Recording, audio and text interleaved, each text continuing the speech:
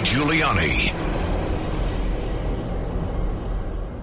Hello, this is Rudy Giuliani, coming to you with the Rudy Giuliani Show, and I hope you're going to enjoy it. I hope you're listening in, and I hope you stay tuned for the mayor's final words at the end. I'm going to have a special guest today, Roger Stone, and he's going to give us his wisdom on the primaries, on the, I think, fascinating Republican primaries, because they're beginning to define probably the Republican Party for the next 10 to 15 to 20 years, the way they did when Ronald Reagan was the president. And but I mean, he's someone who has great experience with that, and he can really help us, I think, understand it. Nobody can help you understand Joe Biden. I mean, I've tried doctors even to explain to me, psychiatrists. I still don't understand Joe Biden. So, I mean, he keeps saying this. Now, maybe he's not demented. Maybe he's just stupid. So once again, he's going to defend Taiwan. Now, I don't get angry at him for wanting to defend Taiwan. I get worried about him because it's not the policy of his government to defend Taiwan. So I don't know. Why don't we play cut 4 for a moment, okay? And let's listen to what he said, and then let's listen to some of the people in his administration, running for cover. We agree with a one China policy. We've signed on to it, and all the attendant agreements made from there. But the idea that it can be taken by force, is just not appropriate. It will dislocate the entire region and be another action similar to what happened in Ukraine. Yeah, he having a little trouble with the Ukraine there, but that will okay. Now let's go to the general that didn't think that giving the Bagram Air Base up 400 miles from China was strategically important. Because I'm wondering if he's missing a major brain cell. How could it be not important to give up a air base 400 miles from your chief enemy? You don't have to be a general for that one. But let's listen to him anyway on this. This is cut 16. Let's listen to his support for his commander-in-chief. And then, General Milley, since you're talking about the risks with Ukraine, can you walk us through what you see the potential risks that would be a part of a U.S. military defense of Taiwan should China invade? Yeah, I actually won't do that, Courtney. I appreciate the opportunity to not answer a question. But there's a variety of contingency plans that we hold. All of them are highly classified, Pacific, Europe, and elsewhere, right? And it would be very inappropriate for me at a microphone to discuss the risk associated with those plans relative to anything with respect to Taiwan or anywhere else in the Pacific. Let's try now 15. This is Austin. His number 1 guy or his number 2 guy, depending on where you put Miley. I think the Taiwan Relations Act is the U.S. is committed to ensure Taiwan has resources it needs to defend itself, but it doesn't require U.S. military intervention. So again, I just want to ask, is the U.S. making a commitment by saying that they are willing to defend them militarily for U.S. troops to be involved in that military response? Again, Courtney, I think the President was clear on the fact that the policy has not changed. Was he clear? The fact that the policy hasn't changed? I don't know. The problem I have is, so we say Biden does stupid things because he's stupid or he's demented, right? So he gives up the Bagram Air Base 400 miles from China, and some president someday is going to curse him for it. And he leaves the civilians behind, takes the troops out so the terrorists can kill the civilians. Or he doesn't think that spending the most amount of money ever spent by an American president in American history creates inflation. I don't think he could spell inflation, by the way, much less understand inflation. So, okay, is it Joe Biden who makes stupid, damaging, anti-American decisions? Or is it Joe Biden who is demented, as he appears to be when he turns around and walks out the wrong way, or thinks he was in the Senate for 180 years, or can't recognize his wife, or never gets Austin's names correct. Is he demented and somebody else is making the decisions?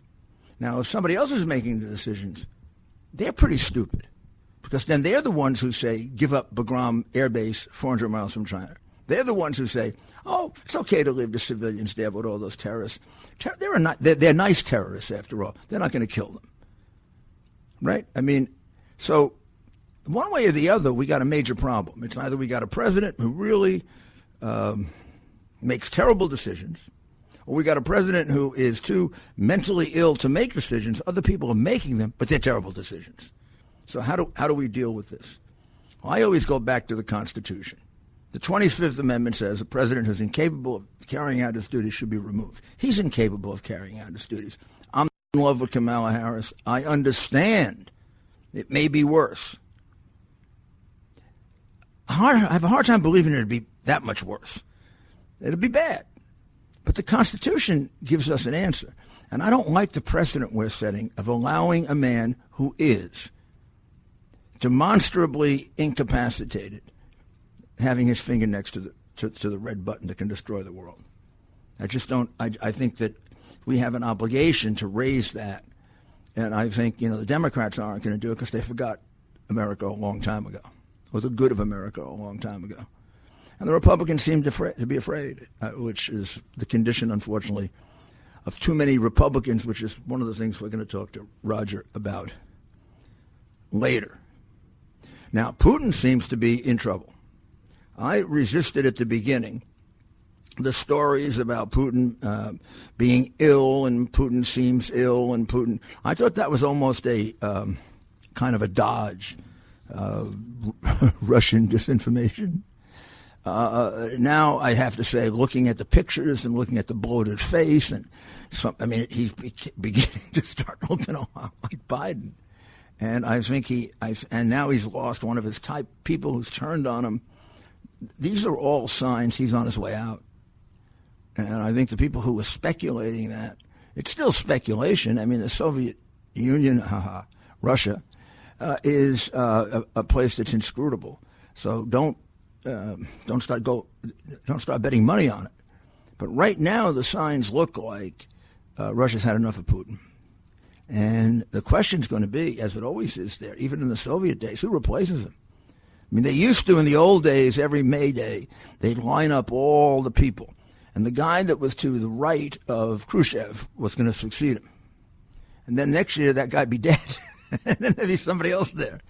So I don't know if it still works that way.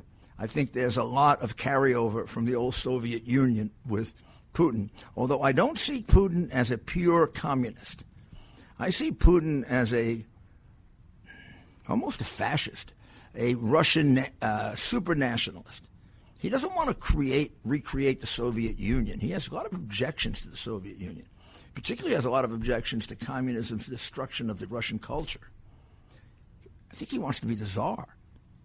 I think he wants a Russian empire. And that's why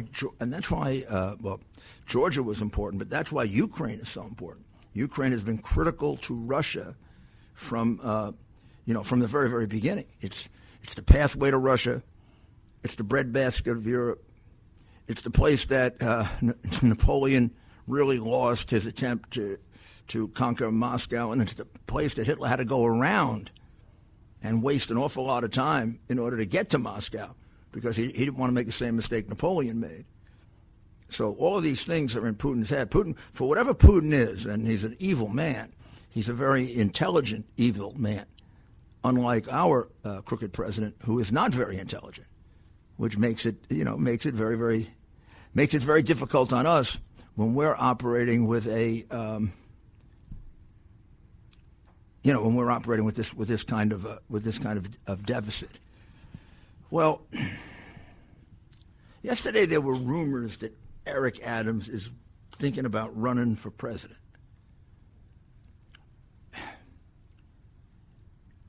Eric, you got to do your job as mayor. You're not doing your job. You were elected to reduce crime.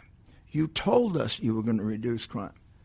Just go to page 4 or 5. I can't you where it is here on this copy I have. There's an article by Joe Marino and Jorge Fitzgibbons, Mayor, Do Your Job. And these are victims of of people who were harmed.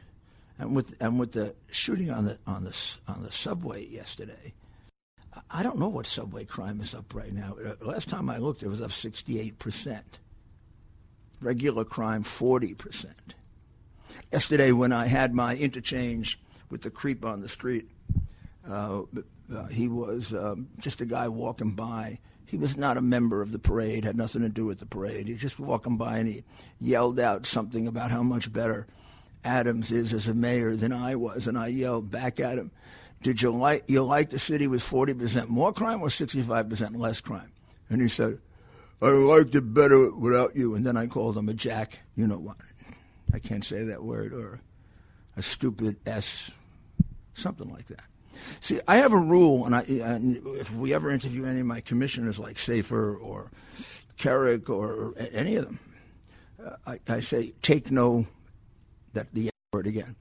You're not, public officials are not there to be pushed around and to be embarrassed and to be humiliated, to be yelled at and screamed at. The only way you teach proper respect is you go back right at them. So people started yelling and screaming in my rallies. I threw them out. You want to ask? You could ask the nastiest question in the world, but you don't start yelling and screaming disrespectfully. You want to come up to me and say to me, Mayor, I think you're the worst mayor in the world. I actually believe you phonied the numbers and you fixed the reports. I would say to you, well, I beg to differ with you. I never did the numbers. I would explain it to you. Now you come up to me and you start yelling and screaming.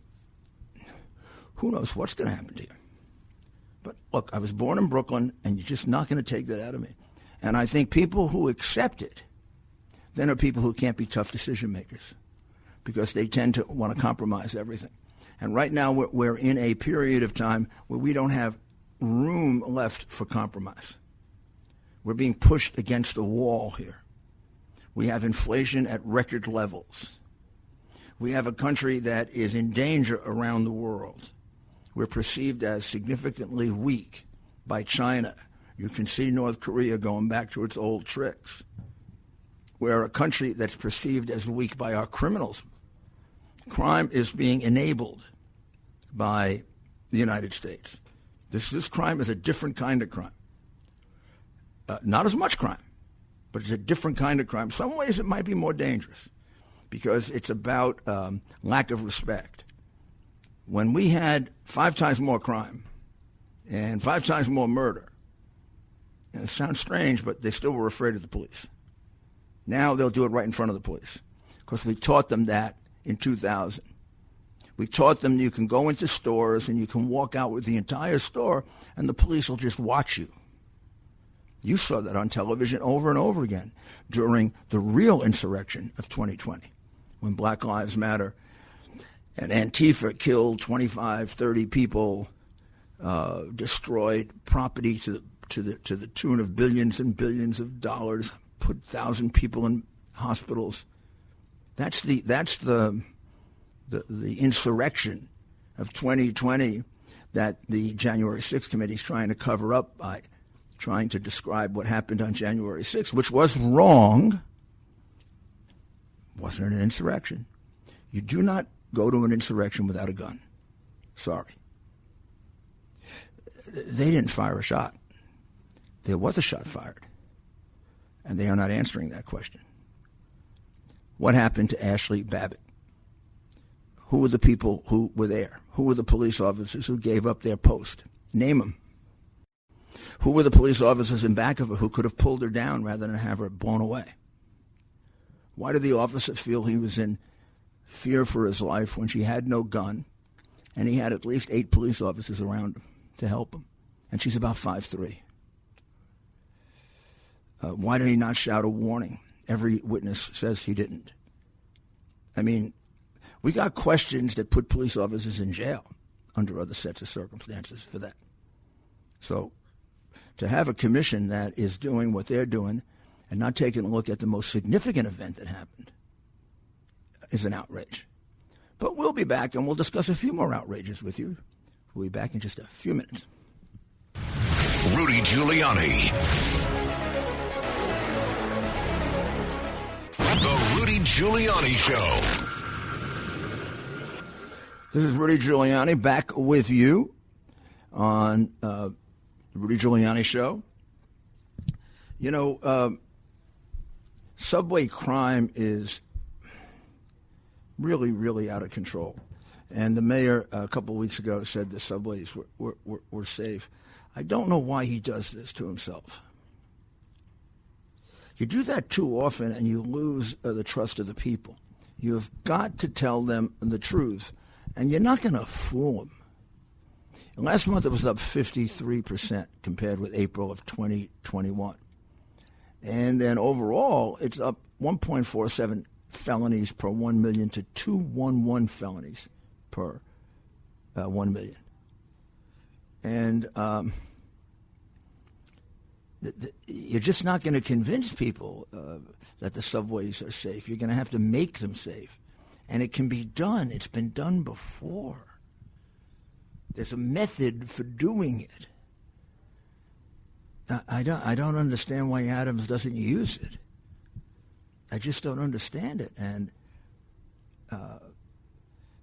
then keeps insisting that things are safe on the subway.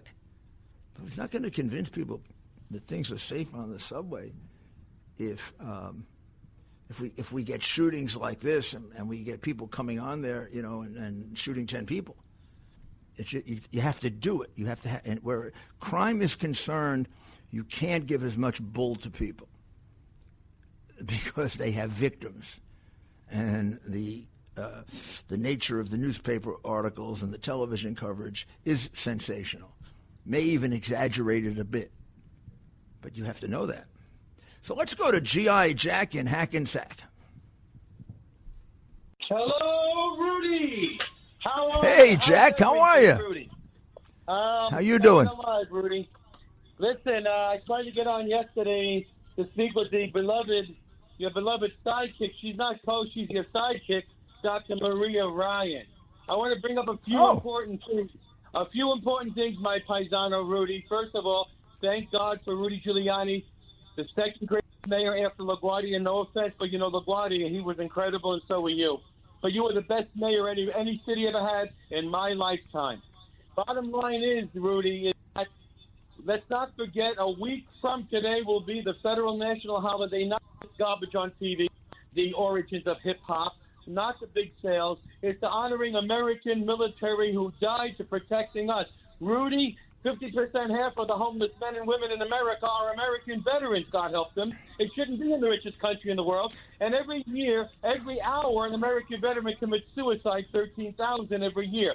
I do what I can. This American Marine, this American Remodel through New York and New Jersey, bringing food to the American veteran shut-ins and living the words of Christ in Matthew, for when I was hungry, gave it to eat, when I was thirsty, gave me to drink. But Rudy, let's not forget, I want Judge Jeanine Pirro to come out of retirement and prosecute Martina Baruda, 40 years in charge of the Manhattan VA. She embezzled $40 million of American tariff taxation and tax center, and the VA covered it up. I challenge Joe Biden and his junkie son, who was kicked out of the military for selling drugs, and that's a treasonable offense. That gets one a life sentence in a Leavenworth federal prison, dishonorable charge. I proudly hold an honorable, the best discharge. Well, Jack, I urge people to use Memorial Day to remember to remember the people who died in the line of duty, and to make sure that we take care of all of our veterans much better than we do.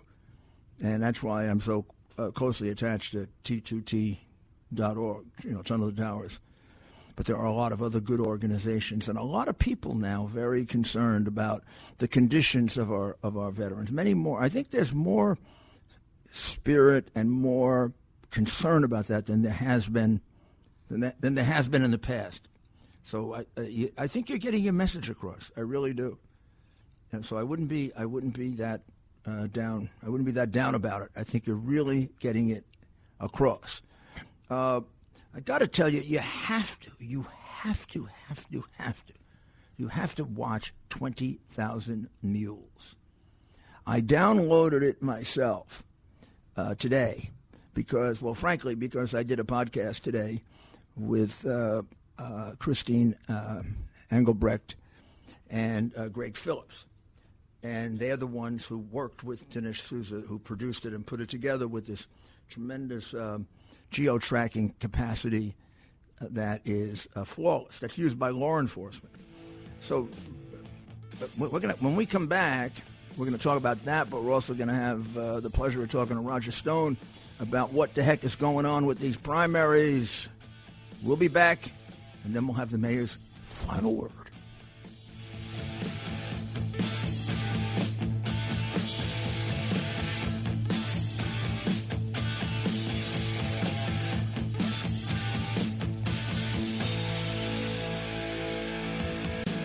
The Rudy Giuliani Show.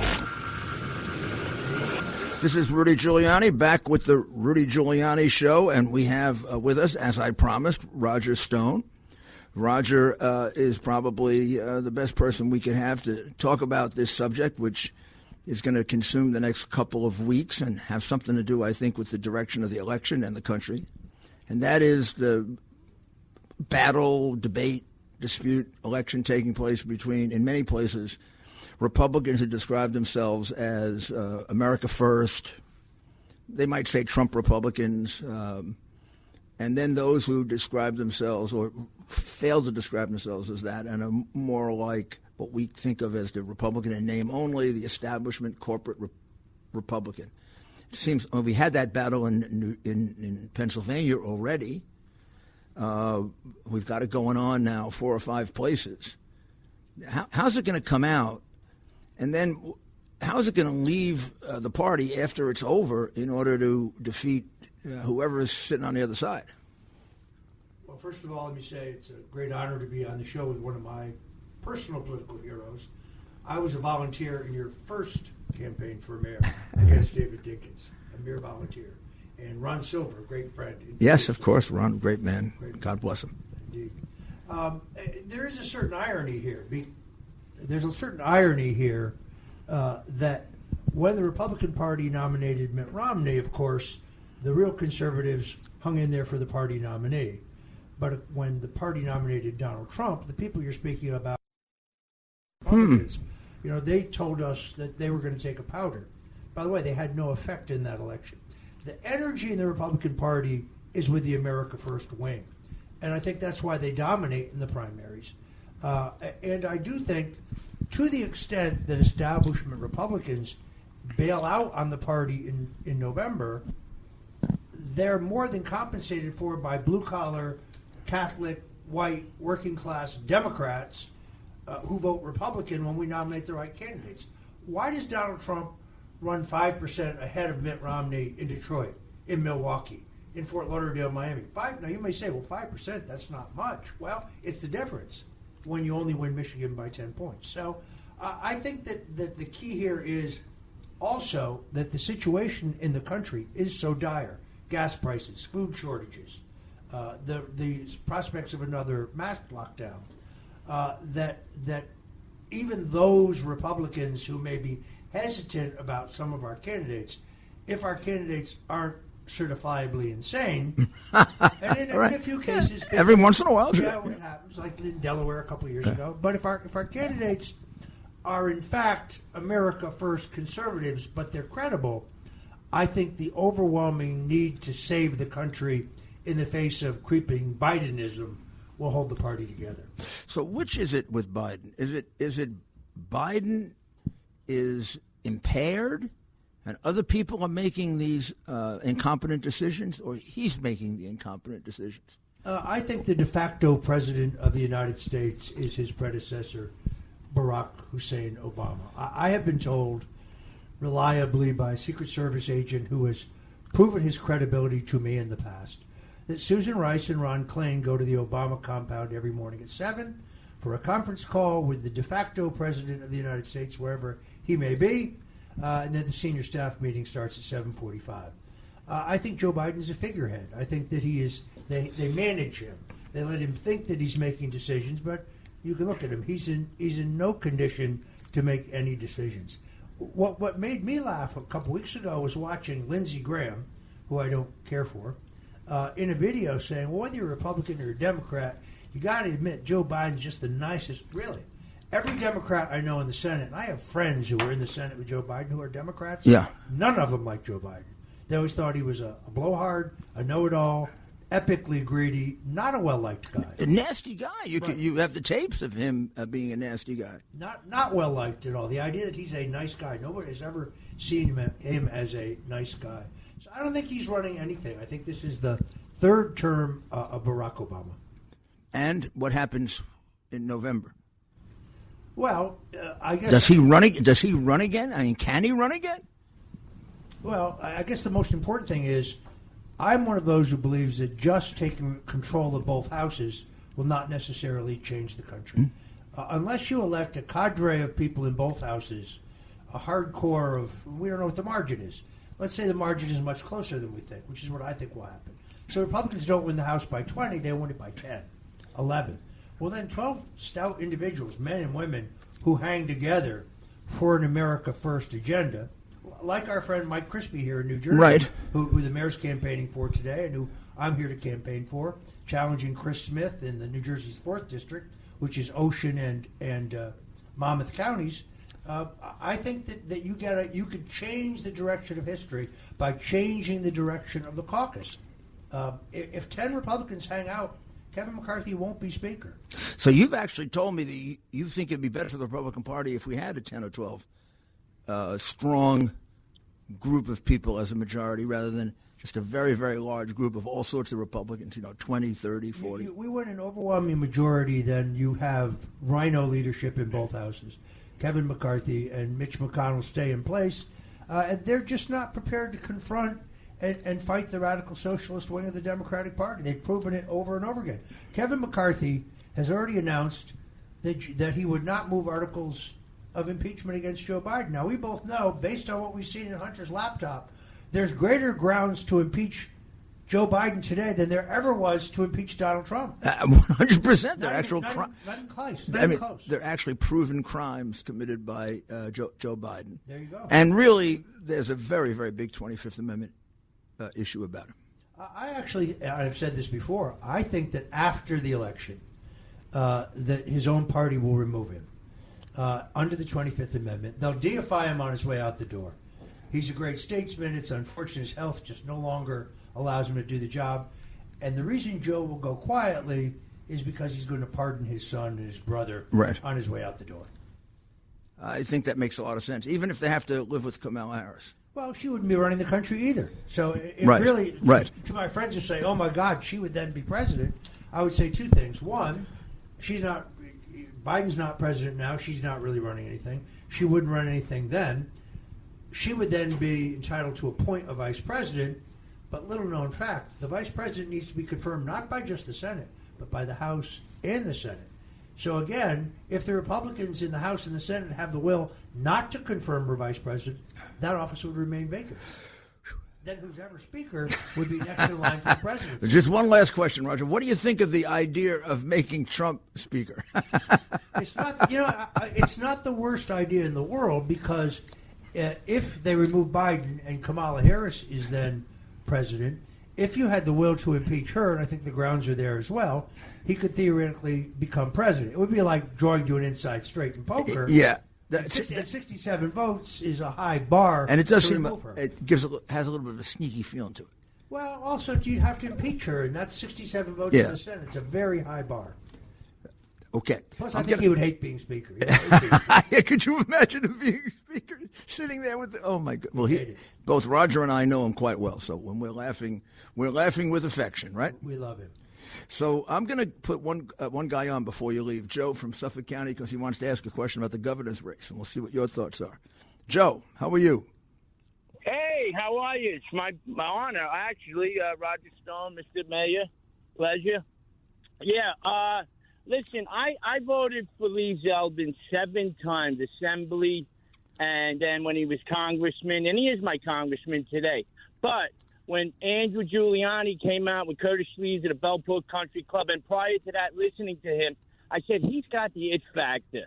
I was the biggest Zeldin supporter, but now he's a boilerplate politician. When the GOP in New York State, he basically handed his cojones to them in a bag, and that disgusted me. And I don't mean to be rude about that, but he's a rhino, Zeldin, and I realized that. I don't like that when they got together and they nominated him. And I said, wait, you got a good number one contender here who wants to challenge you. What are you, a coward? I don't like that. Then he wouldn't talk about, I'm a Trumplican, number one Trumplican, self-proclaimed in the country. When he went back and say Trump's name, and he withered away from it, I said, whoa, this is, no. He brought you to the dance. You go home with him. He came out here and raised $4 million for you in West Hampton, put you on the map. And now you won't mention the man's name. You go down with him. That man was the greatest president we ever had. So, Zeldin, he's back in Garbarino, 2nd District. He's on top of the ticket. I said, are you kidding? That turncoat voted for the January 6th commission? We're trying to get him out in the 2nd District at all costs, Garbarino. Well, and that was an extraordinary vote from a rookie congressman. He voted the January 6th commission is basically made up of all the people who lied about Russian collusion, like Schiff. See, we have an extraordinary situation in America. The people who told you the Russians elected Donald Trump, the people who said Hillary did not spy on Trump, the people who told you COVID-19 vaccinations were safe and effective, the people who told you that Hunter Biden's laptop was Russian disinformation, they now tell you that the election was on the up and up and January 6th was an insurrection. They have no credibility. Let me speak to your question. And I have a bias. I'm supporting Andrew Giuliani. And I must tell you, I didn't know him until recently. I got to know him over the last year or so. And I'm incredibly impressed not only by his grasp of issues, his energy, but also the way, for a man as young as he is, the way he handles himself. He's got superb judgment. He's ready to be governor at his young age. You wouldn't normally think that, but he's actually ready to be governor. And while I think Lee Zeldin's okay, I don't dislike him in any way. There's no energy there. There's no spark. He does not look to me like he could go to Albany and tame the worst of the worst. Radical Democrats who, for example, have done away with bail for violent crimes. Unbelievable. So Andrew's a fighter, and I also think he's a much stronger general election candidate. Much stronger. Andrew polls better, strangely, among Democrats and among Jewish voters in the general election than anyone. Well, just look. Despite the fake news media's attempts to destroy the former mayor, the Giuliani name in New York is still magic. It's certainly magic in the primary, and I think in terms of getting to the kind of swing Democrats who will vote Republican in New York State, that's a giant asset. But at the end of the day, Andrew has to be more than just Rudy's son, and he's proving that every day. I mean, I'm very impressed, and I'm a shrewd analyst of political horseflesh. I mean, he's a thoroughbred. He really is a thoroughbred, and I don't just say that because his old man is sitting here with me. Well, thank you, Roger. You know, the thing, he started over a year ago, and I told him it's your job to separate yourself from me. I don't mean if you agree with me, you agree with me. If you disagree with me, disagree with me. You got to separate yourself from me like you're your own man. And the best way to do that, take a page from Hillary's book. Just travel all up through upstate New York. Spend the year before getting to know upstate New York. Every poll, once he's winning, once he's losing, he's always winning upstate New York, because he went and he people would come and say, "Oh, is he Giuliani's son?" And they'd walk away saying pretty much what Roger said. No, he's his own man. He's got his own ideas. He's got a lot of his father's good qualities, and hopefully he has none of his bad qualities. Well, thank you very, very much, Roger. I'll be seeing you a little later. I'm delighted to be here. Thank you, Mayor. While we work for another great Republican victory. Great. Many thanks. So now I'm going to go to Larry in Staten Island. Rudy? Hey, Larry. How are you, my brother? Listen. I'm good. Larry. What? I want to comment on Eric Adams. Here's a guy. He's already said he's got a platform to run for the presidency of the United States. What's his platform? Increase in crime? Yeah, well, what's his platform? He increased subway crime here in New York City Yeah.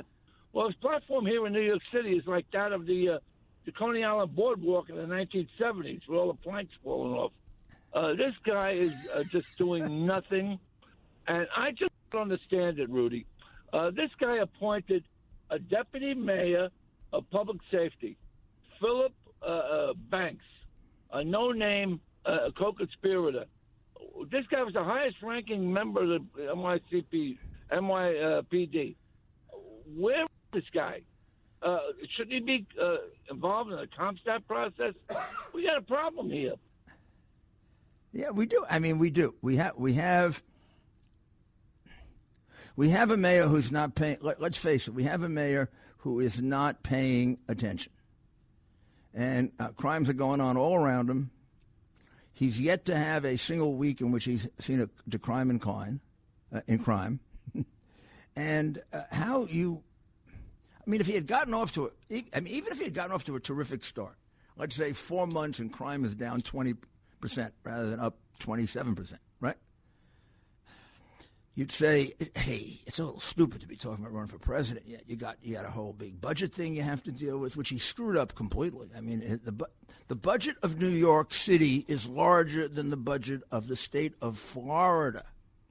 We have 8 million people. They have close to 20 million people. Tell me we're not stealing money.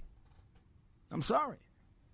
I know the budget of New York City, not the present one. I know the old one. I used to memorize it. And I reduced it more than any mayor ever reduced it. And I lowered taxes more than any mayor ever lowered taxes. But that, I have to say, I have to put a footnote on that. No other mayor ever lowered taxes. So getting that record was easy. First tax reduction I did, my deputy mayor, Peter Powers, came in and said, Mayor, you just set a record for lowering taxes. It was like a 2% reduction, ridiculously low. It's all I could get at that time. And I said, how is that, Peter? He said, because nobody else has ever done it before. We eventually got it down to about 18, 20%. So the reality is, how about having a record first? I don't think it matters. It's all bull. It's all, positioning and what you say and how you say it, and do you say the right thing, and do you wear the right clothes, and are you in the right place? And meanwhile, we see what happens on the subway yesterday. That poor man killed for no reason. His family devastated.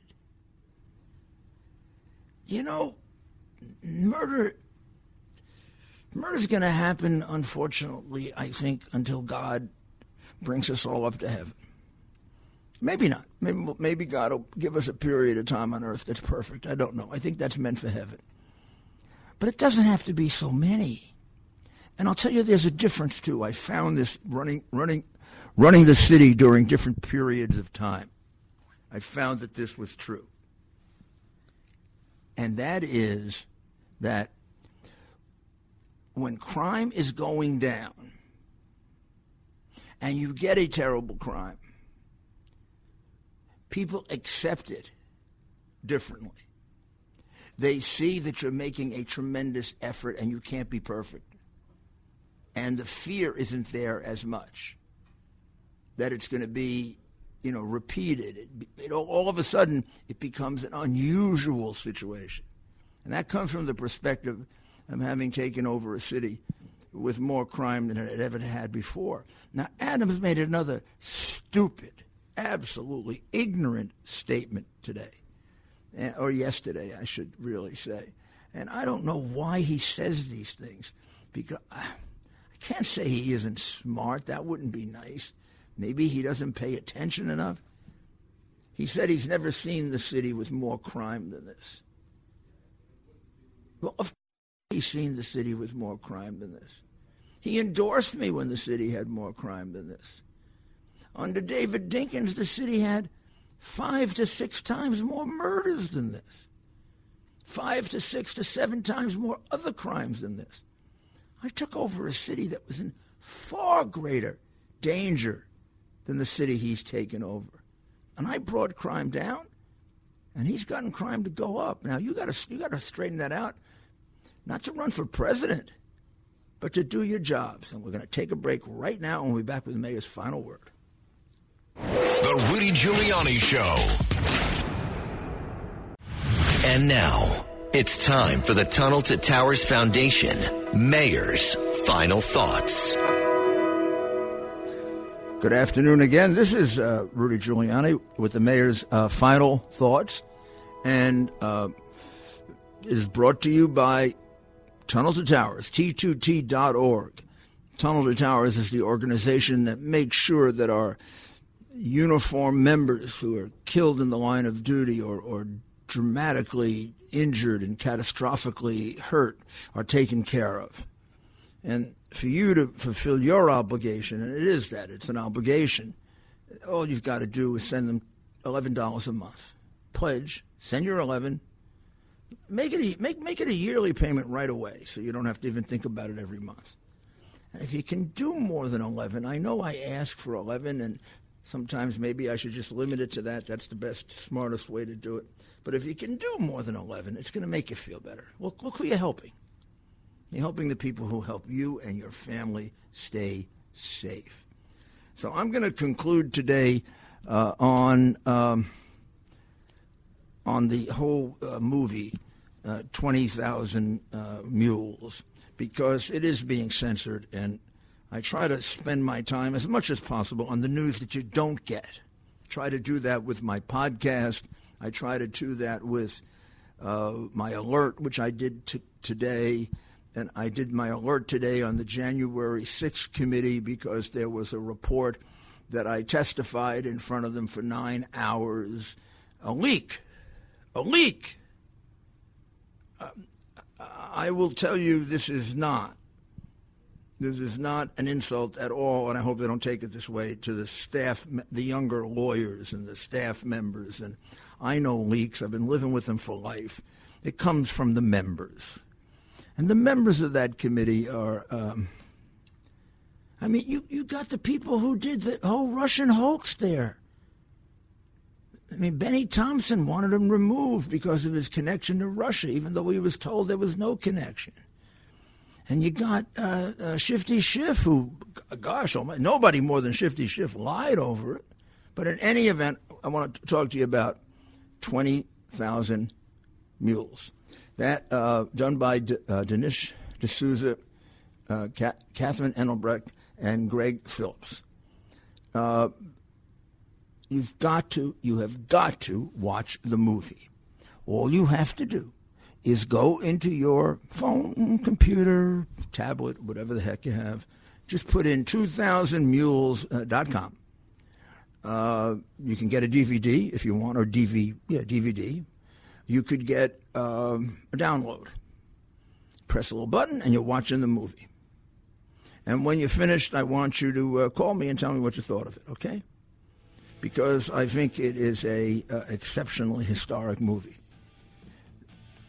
They use a process called geo-tracking that is used by law enforcement, by the military. It is completely reliable tracking. And no one as yet has contradicted a single fact about the way in which that was done.